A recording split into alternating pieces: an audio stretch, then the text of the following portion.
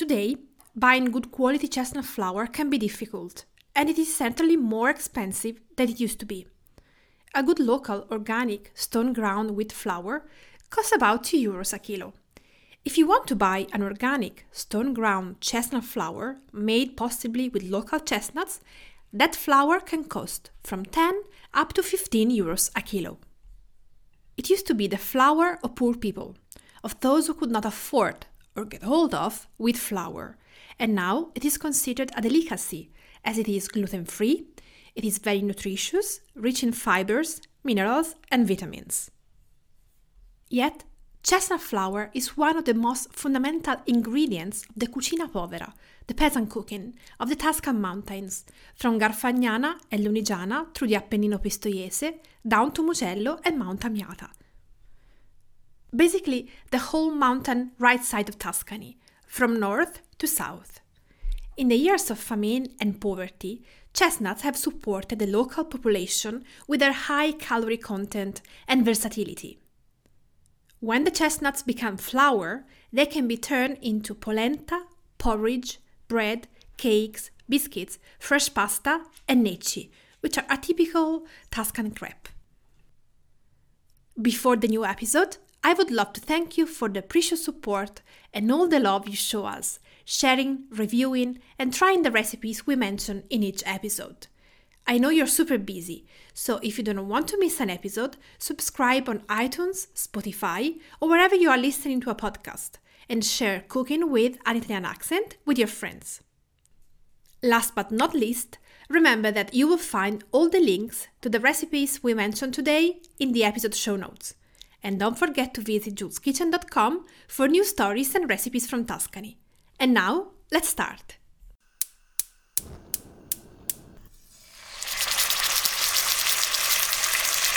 Ciao!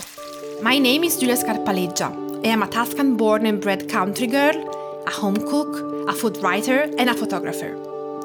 I teach Tuscan cooking classes in my house in the countryside, and I've been sharing honest, reliable Italian recipes for 10 years now, through my cookbooks and my blog, juleskitchen.com. If you love everything about Italian food, big crowded tables and seasonal ingredients, join us and follow this podcast, Cooking with an Italian Accent.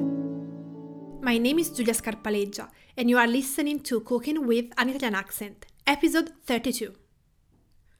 I'd love to begin today's episode with one of the fondest memories of my grandmother's childhood. You must know that she has a sweet tooth. She has always room for dessert. When she was a child, before going to school, she would stop at a local mill owned by one of her friend's family, and they would pick up a handful of dried chestnuts from the big sacks that would be waiting outside to be soon turned into flour. They would stash the dried chestnuts in their pockets and go to school. That was their morning snack, simple, sweet, and nutritious. So even here, in the hills in between Florence and Siena, chestnuts and chestnut flour were important ingredients in the economy of a household. So let's get back to the basics now. How does it work? When and how are the chestnuts transformed into flour? So traditionally in autumn, around October, chestnuts are collected and dried for about 40 days in a little hut in the woods, where the fire is fed with chestnut wood. Once dried, the chestnuts are gradually ground into flour by millstones.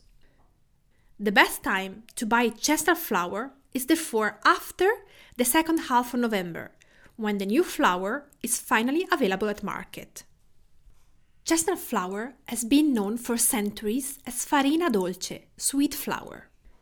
Why? Put a pinch of chestnut flour on your tongue and let it melt. It is exactly like chewing into a sweet and dry chestnut. This opens up endless possibilities, as you can drastically reduce the amount of sugar you use in sweet recipes made with chestnut flour, or even skip it altogether, as in the castagnaccio. But we will talk about it in a few minutes. Now let's start with Lunigiana and its recipes. Lunigiana is a slice of Tuscany wedged in between Liguria and the sea, the Apennine Alps and Emilia-Romagna. It is very different from the typical idea of Tuscany, with vineyards and olive groves. Its cuisine is strongly linked to the forest. Chestnuts and mushrooms, for instance, have fed the Lunigiana peasants for generations. Archaeological research has established, for example, that the chestnut tree was present in Lunigiana from the 1st century AD, but it was only in the 5th and 6th centuries that a more diffuse cultivation was registered. Chestnut flour is the key ingredient of traditional recipes, including Tuscan chestnut gnocchi boiled in milk, castagnaccio, which is a type of chestnut cake, and marocca, a dark bread made with chestnut flour. Today, marocca di casola is made with soft wheat flour, chestnut flour, and mashed boiled potatoes. This makes a dense, spongy bread that teams up perfectly with ricotta, honey, anchovies, lardo di colonnata, or even local pancetta. Marocca di casola is also listed as one of the slow food products of Lunigiana. In Lunigiana, there's also a kind of fresh pasta known as bastarda, illegitimate, as the wheat flour is cut with a percentage of chestnut flour. Usually the percentage is 3 parts to 1, where chestnut flour is used in a smaller amount. As I've said, it is a gluten-free flour, so it is almost impossible to make fresh pasta just with chestnut flour. Locals make their typical lasagna sheets without egg, and flour is held together just with water. This pasta can be cooked as soon as they are rolled out and cut, or they can be left to dry near a stove until they are completely brittle. Then they can be kept in a paper bag for months, ready to be cooked and dressed in all sorts of ways. A cream and walnut sauce with pecorino is my favorite dressing. But anyway, you will find this recipe on the blog. Garfagnana, a neighboring area, is always competing with Lunigiana for who makes the best chestnut flour. Both flours are a DOP, so a product certified in its quality and its productive process by the European Union. Garfagnana was for a long time a poor and isolated area, contended for by the nobles of Ferrara, Lucca and Florence. Today, it is a favorite among tourists, offering an atypical experience of Tuscany, with its oak and pine woods, chestnut groves, castles and fortress towns, watchtowers and crumbling churches. In addition to its lovely landscapes, Garfagnana is also esteemed for its authentic food and wine traditions, rich with local products that tell of a past marked by deprivation and inventiveness. Garfagnana has strong ties with spelt, farro, which is its most characteristic product. Along with spelt, chestnuts, a kind of corn known as formenton ottofile, and other forest products like mushrooms and game have sustained this population for centuries. The cultivation of chestnuts as a fruit in Garfagnana has ancient origins, but it only became a serious cultivation in the 12th century, following a demographic boom in the area. Chestnut flour is used to make manafregoli, a soft chestnut polenta served with cold milk or cream, or a very nutritious polenta, traditionally served with ricotta, sautéed mushrooms, and charcuterie.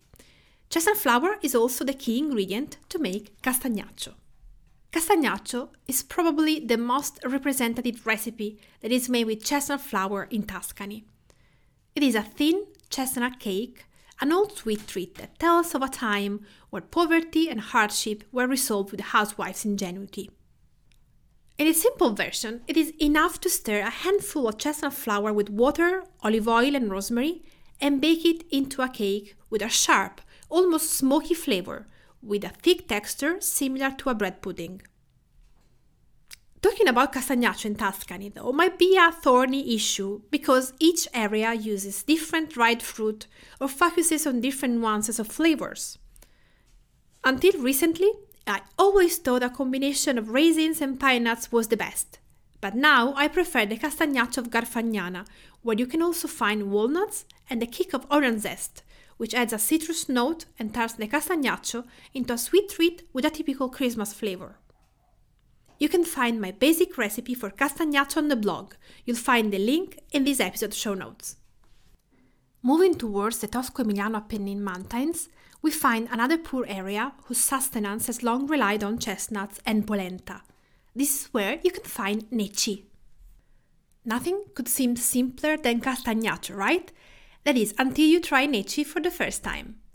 I myself didn't know what they were until a few years ago, since typical snacks for me had always been grilled bread topped with olive oil in winter, bread with tomato in summer, and often tea with cookies. These tin crepes originate in the Garfagnana area in the Pistoia Mountains and the Tosco-Emiliano Apennine Mountains. They are served either immediately on their own or filled with sausage, pancetta, or sheep milk ricotta. They have a fascinating preparation method. It requires a lively fire and 2 flat cast iron pans called testi, between which the necci batter is spread. The pans are then placed on the fire to heat up on both sides. Traditionally, the pans were greased with a piece of lard, but today cooks also use good olive oil. Once cooked, the necci are stacked, separated by chestnut leaves, ready to be eaten according to one's preference. While typical of the cucina povera, necci are also intriguingly modern, being both gluten and sugar-free. Their quick preparation requires no resting time. Lacking a set of testi, the only requirement is a good non-stick pan. The sweet chestnut flour pairs well with the savory pancetta and sausage, while the egg yolk brings all the flavors together. If you are in Florence, you can have the chance to try the delicious necci made by Signora Lucia of the farm L'Alberaccio, for 30 years a regular fixture of the Fierucola market in Piazza Santissima Annunziata. Today, she sells her necci in Santo Spirito as well. Lucia farms her own estate of about 10 hectares, including a wooded area. A small part of her enterprise is growing garden vegetables, apples and pears, but chestnuts make up most of her production. The chestnuts are dried in the traditional way. They're ground at a certified stone mill. With the resulting flour, Lucia makes her necci with ricotta. Stop by to chat with her and her grandson and observe what attention her husband Giorgio pays to preparing their snack. Then, if you want to attempt trying necci at home, there's a recipe and a video on the blog where you can see how easy and straightforward the procedure is. As usual, you'll find all the references in the show notes. And now, since we're in Florence, let's move towards Mugello. Until a few years ago, I thought of the Mugello region as simply the place that produced the good milk I was raised on. Then I met Tommaso. His family is from Mugello, and he grew up there until the age of 12, when the family moved to Florence. Mugello has practically a cult of chestnuts.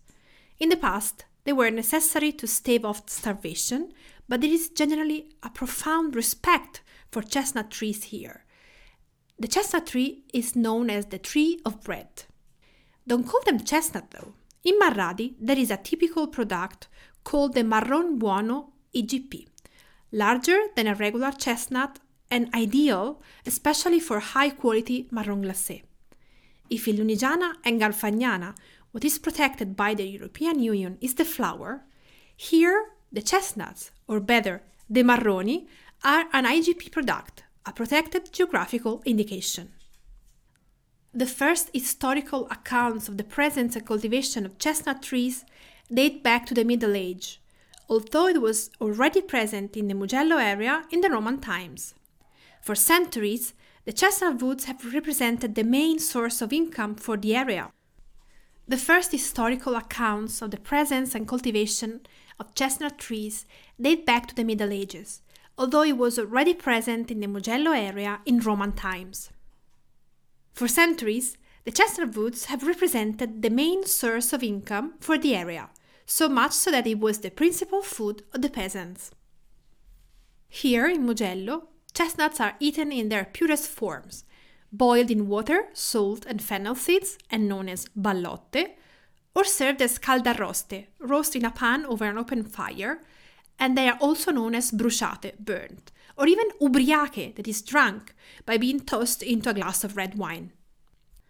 The local marrone is also used to flavor roast or stew meat, or as a base ingredient for chestnut cake, as well as for producing flour and a jam. Boiled chestnuts were also the filling of the local tortelli before the potatoes were introduced in the local economy. Chestnut flour is also used as a substitute for wheat flour to make gnocchi, seasoned with brown butter and sage to enhance the woody autumnal taste, or even with mushrooms. The flour can even be used to add a smoky flavor and creaminess to a risotto, especially a porcini risotto. And now, let's move to Mount Amiata, home to many chestnut trees and producers. Chestnuts were considered the bread of the poor, and until the first half of the 20th century, chestnuts constituted the only means of survival for a major part of the population. They make a rich chestnut polenta served with mazzafegato, which means liver killer, a local sausage that is far from being light. Chestnuts can be boiled or roasted. Here they also make a filling winter soup with potatoes, mushrooms, and chestnuts that I love and that you can find on the blog. Chestnut flour can also be used to make fresh pasta, fritters, polenta, or castagnaccio.